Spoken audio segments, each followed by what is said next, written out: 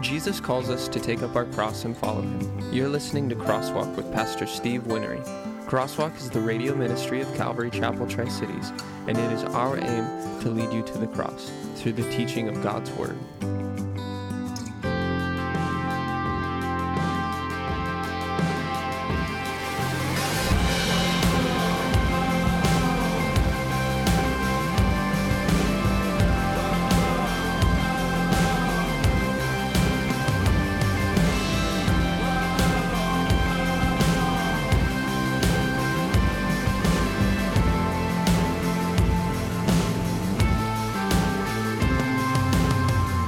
It's the same thing when you have types. So you have types in the Bible. And so one of the most famous types is where Abraham offers up his son Isaac as a sacrifice. And in the passage, it lets you know that the whole event is prophetic. This is going to be seen, Abraham says, in the mountain of the Lord. And so Abraham's offering up his son, his only son, whom he loves. That's what God says about Isaac. Isaac was a miracle baby. That's what happened with Jesus. They traveled for 3 days. Abraham thought he was going to kill his son. And so for 3 days, Isaac is a dead man as far as Abraham's concerned. Abraham believed that he was going to have to go through the slaughter of his son and that his son was going to be raised from the dead. And so there you have a picture of the resurrection in that whole thing. His son is the one who carries the wood up the hill. And then there is a prophecy about the sacrifice. What Isaac says to Abraham is, "Father, here's the wood and here's the fire for the sacrifice. Where's the lamb?" And Abraham says, God will provide himself the lamb. Literally, that can be translated, God will provide himself as the lamb. And then, you know the rest of the story, there's a ram caught in the thicket. Is a ram a lamb? Is it? Nope. A ram is not a lamb. And it's after that whole thing is done that Abraham says that this whole thing is going to be seen in the mountain of the Lord. And that's literally the exact spot where Jesus was crucified 2,000 years later, 2,032 years later. And so there's a real story there. So Abraham actually takes his son Isaac to Mount Moriah, does all of this stuff. God actually delivers Isaac in that situation, and there is a typical significance to it. It's a real live event that God uses to illustrate a prophecy about a real live event that's going to take place a couple of thousand years later. And so again, the story itself is something that you have to take seriously as far as the language that's used and what is actually happening. You can't make it mean anything that you want to. Otherwise, you're never going to get the type in the end. Okay, next thing. The greater part of the Bible makes adequate sense when interpreted literally. So I've already used the feeding of the 5,000. We could talk about any old thing that you're reading about in the Gospels. And so Jesus goes down into the water to get baptized by John the Baptist, and the Holy Spirit comes down in the form of a dove, and the Father is speaking from heaven, and John the Baptist realizes that Jesus is the Messiah at that point, and that's what the passage says. What else does it mean? That's what it means. It means exactly what it said, right? And so when you're going through your Bible, pretty much, as you're going through the Bible, whatever it's saying is whatever it means. So one of the things that we have to do when we're reading our Bibles is not read verses. We read passages. And so you go through the Bible, you read before, you read after a verse that you're questioning, you look at the context, you find out what the author is actually trying to say.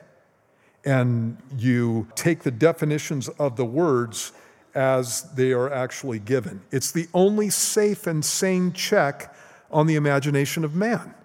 And so one of the things that we do when we're going through, and when I'm going through and teaching here, is I am usually teaching straight out of passages in the Bible. And so you are sitting there listening to me teach, and you're reading it along with me, and you can tell if I'm going with what the passage says. Because you're reading it too, and you're like, okay, yeah, there it is. It's right there. Okay, yeah, I see that. There that is. Okay, yeah, that's there, you know. And you can see it. You can check if I'm actually teaching what the Bible says. And again, That is the historical grammatical method of interpretation. It's the only method consistent with the nature of inspiration. So the Bible says that the Word of God is God-breathed, right? And so God wrote these things down.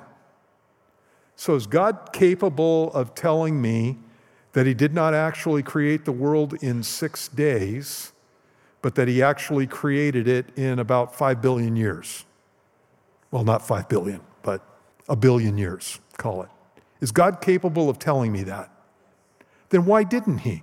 Why did he go through and say, he created it in 6 days? At the time that there were cosmologies that taught that the universe was radically ancient and that the earth had been around for long ages at the time that Moses wrote that down. And yet Moses comes along and writes down that God created the earth in 6 days. And he even gives the progression of creation. Is God not capable of telling me that God started off with a big bang and that he went from a big bang to nebular hypothesis where you have spinning swirl of gas and in the center it becomes the sun and all the rest of it? Can God not say that?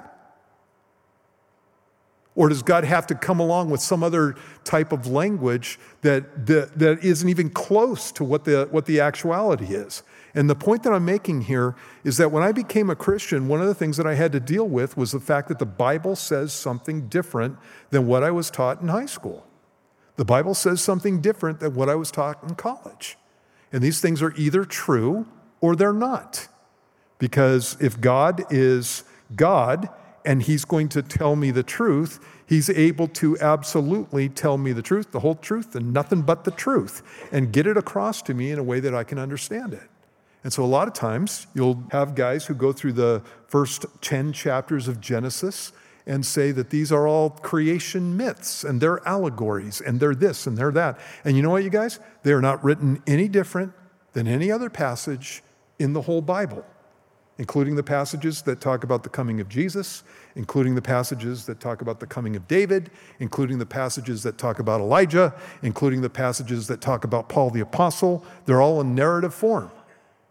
And so if you're going to go through and you're going to allegorize, what you're saying at that point is that God cannot tell me what he actually means in plain language. And he's not doing it.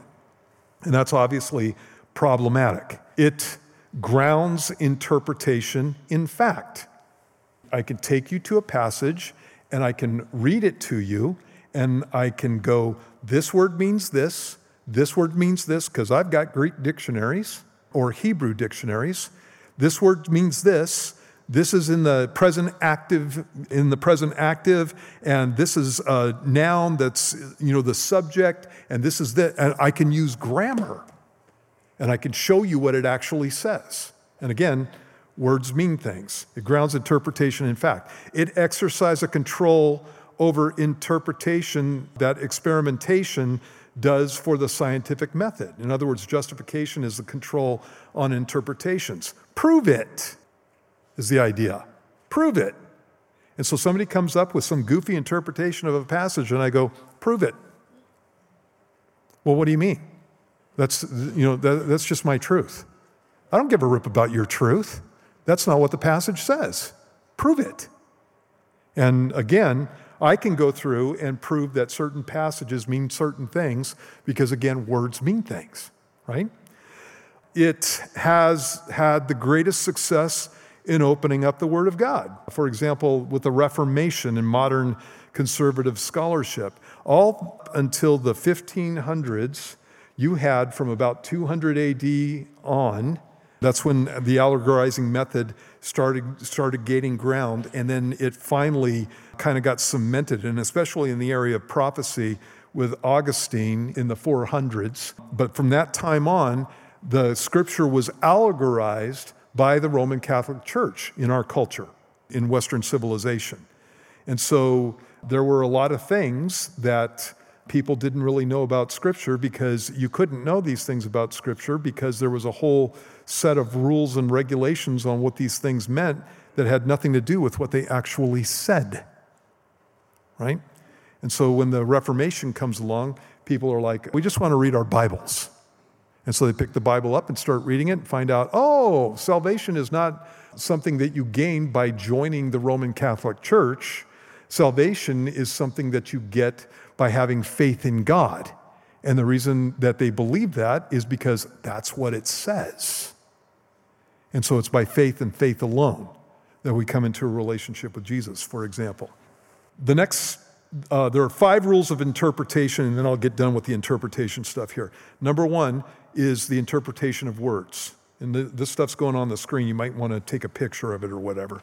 You need to ascertain what's called the usus loquendi. Sorry, again, about the big fancy word. But all that means is the normal usage of the word at the time. So, usus loquendi. Let me give you an example. Cool. That's cool. What am I saying? That's great? Could be. What else am I saying? That it's not hot, that it's cold. Yeah, I could be saying that, right? And so, usus loquendi. And so what I have to have is some context.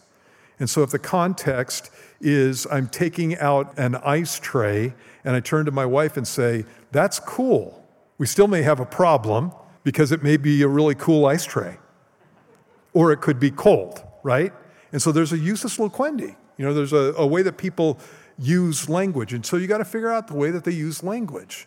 And so it's not always necessarily what the word actually says. If I say, that girl is hot, what am I talking about? And my wife says, you better be talking about temperature, right? Okay, so she needs to take her coat off, or she needs an umbrella. It could mean that she's hot temperature-wise, or it can be hot cute-wise, right? And so again, you got to figure out how the word is being used in its historical context. So interpretation of words, you ascertain the usus loquendi, or normal meaning affixed to a word by the persons in general by whom the language is spoken, and especially in the particular connection in which such notion is affixed. And I just gave you 2 examples of that, right? Then the second one is the interpretation of the context. What is being spoken about?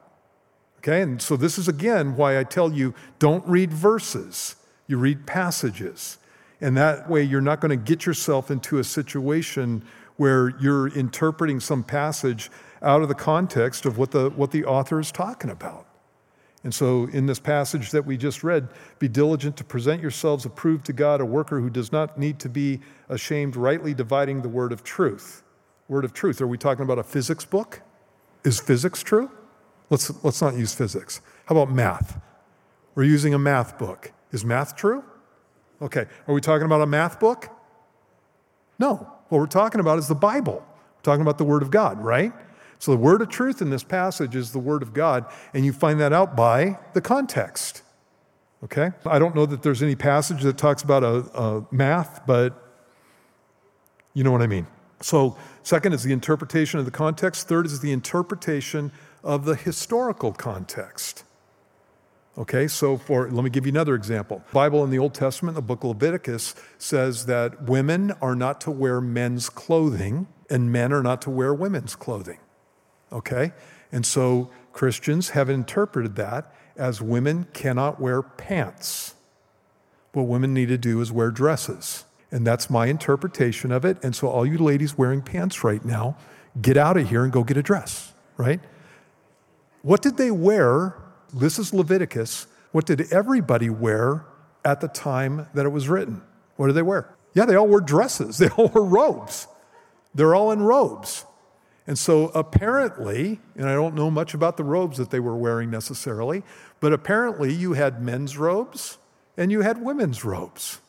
You will never see me in Levi's that have little sparkles on the back pockets because those are women's pants and I don't want to wear those. And it's not even biblical to wear those, right? See what I mean? And so what happens many times is people take a passage and they take it out of its historical context and try to put it into our context, and they come up with an interpretation that's absolutely false. The Bible doesn't say that women can't wear the same style or type of clothing that men wear. So women wore robes, men wore robes. Men just didn't wear women's robes, and women didn't wear men's robes. That whole passage is all about cross-dressing. It's all about transgender. And so that's what that's speaking about in the passage. And so it's not talking about anything else there. And so historical context matters. The interpretation of grammar. And so again, words mean things, and order of words mean things. So for example, in Greek, if you want to emphasize something, it doesn't matter whether you're talking about the subject. You guys know subject and predicate. And so the boy hit the ball. The subject is the boy, ball is the predicate. And so in Greek, you have I'm not going to get into the Greek terms, but you have a subject, you have a predicate. If you want to emphasize an action or something in a sentence that is important to you, you take it, normally we go subject first, verb next, then predicate. That's how we do it, okay? But in Greek, you can take the predicate and you can stick it in the front. And what you're doing is emphasizing ball. So it's not the boy hit the ball. The boy hit the ball. And so ball is important in the sentence because it's taken and put it in the front. That's grammar. And so that's Greek grammar. So you can tell when things are important in a passage. Then you have the interpretation of figurative language, and that's the fifth one. That's the last one I want to talk to you about. There is a rule that when the plain sense of Scripture makes common sense, seek no other sense. Therefore, take every word at its primary, ordinary, usual, literal meaning, unless the immediate context, study in the light of related passages and axiomatic and fundamental truths indicate clearly otherwise. You have to have a good reason not to take it as it's stated, is the point that's being made there. And so if you're reading a passage and the plain sense makes sense, then that's what the author is talking about. He's not coming up with something different or something super secret that you have to dig into to try to figure out. He's just saying what he's saying. And if you take your Bible that way, you're going to do really well. The Bible contains poetry. So the Bible talks about us dwelling under God's wings. Does God have wings? No. God's a spirit, Jesus said, and we have to worship him in spirit and in truth. The Bible says that God has his hand on me. Does that mean that there's a big hand coming out of heaven and it's on me? Is that what that means? No. It's talking about the idea that God is watching out for me. And so there's poetic language that's used in the Bible. And so if you're going through and you're reading a passage, and this is usually going to be in the Psalms, which are songs, and songs are usually poetry put to music. And so you're going through the book of Psalms and you read some language there that obviously is different. God has his eye on you. Does that mean that, God's big old eye is coming out of heaven and it's on me, it's on my cheek or something? No, that means he's watching me, right? And so again, it's poetic language. And this is also called idiom. And so we have idiom, and I just gave you a couple. I've got my eye on you. That doesn't mean that I'm coming over, sticking my eye as close to you as possible, right? It means I'm just watching you. And so the Bible contains poetry, it contains song, it contains parables, it contains metaphor. And so metaphor would be like the evening of life. You don't have a situation where in your life the last 10 years is nothing but evening, right? The sun never comes up or something. The evening of life is talking about your last days before you go home to be with the Lord, hopefully. So it contains metaphor, it contains symbols. And for example, in the book of Revelation, there's a bunch of symbols. Most often the symbols are interpreted in the passage. So it talks about Jesus walking up and down in the midst of the golden lampstands. And then it tells you that the golden lampstands are the churches. And it says that Jesus has the 7 stars in his hand. And then it tells you that the 7 stars are the messengers of the churches. And so it gives you a symbol, and then it tells you what the symbol is. And most times that again, is interpreted in the Bible. It has hyperbole, that means exaggeration for effect. Okay? It has simile, and so simile is anytime you see the kingdom of heaven is like. What Jesus is going to do is give you a simile. So the kingdom of heaven is like a woman who took and hid leaven in 3 measures of meal. And he's giving you a simile there. It means something, but it's an example that's used to show you something from an illustration. It has repetition, it has euphemism. So euphemism is like restroom. When I tell you that I'm going to the restroom, am I going there to rest? Is it the room where I rest? No, it's not. That's a euphemism. And so restroom just means the potty place. Has apostrophe. I don't want to explain that. Apostrophe is the idea of somebody making an exclamatory remark to somebody that's not there or to a thing. And so I'm exclaiming to the sun. And so I'm saying things at the sun. Can the sun hear me? And so you have this in the Bible. You have that kind of thing in the Bible. So for example, with Joshua, he says to the sun, don't go down.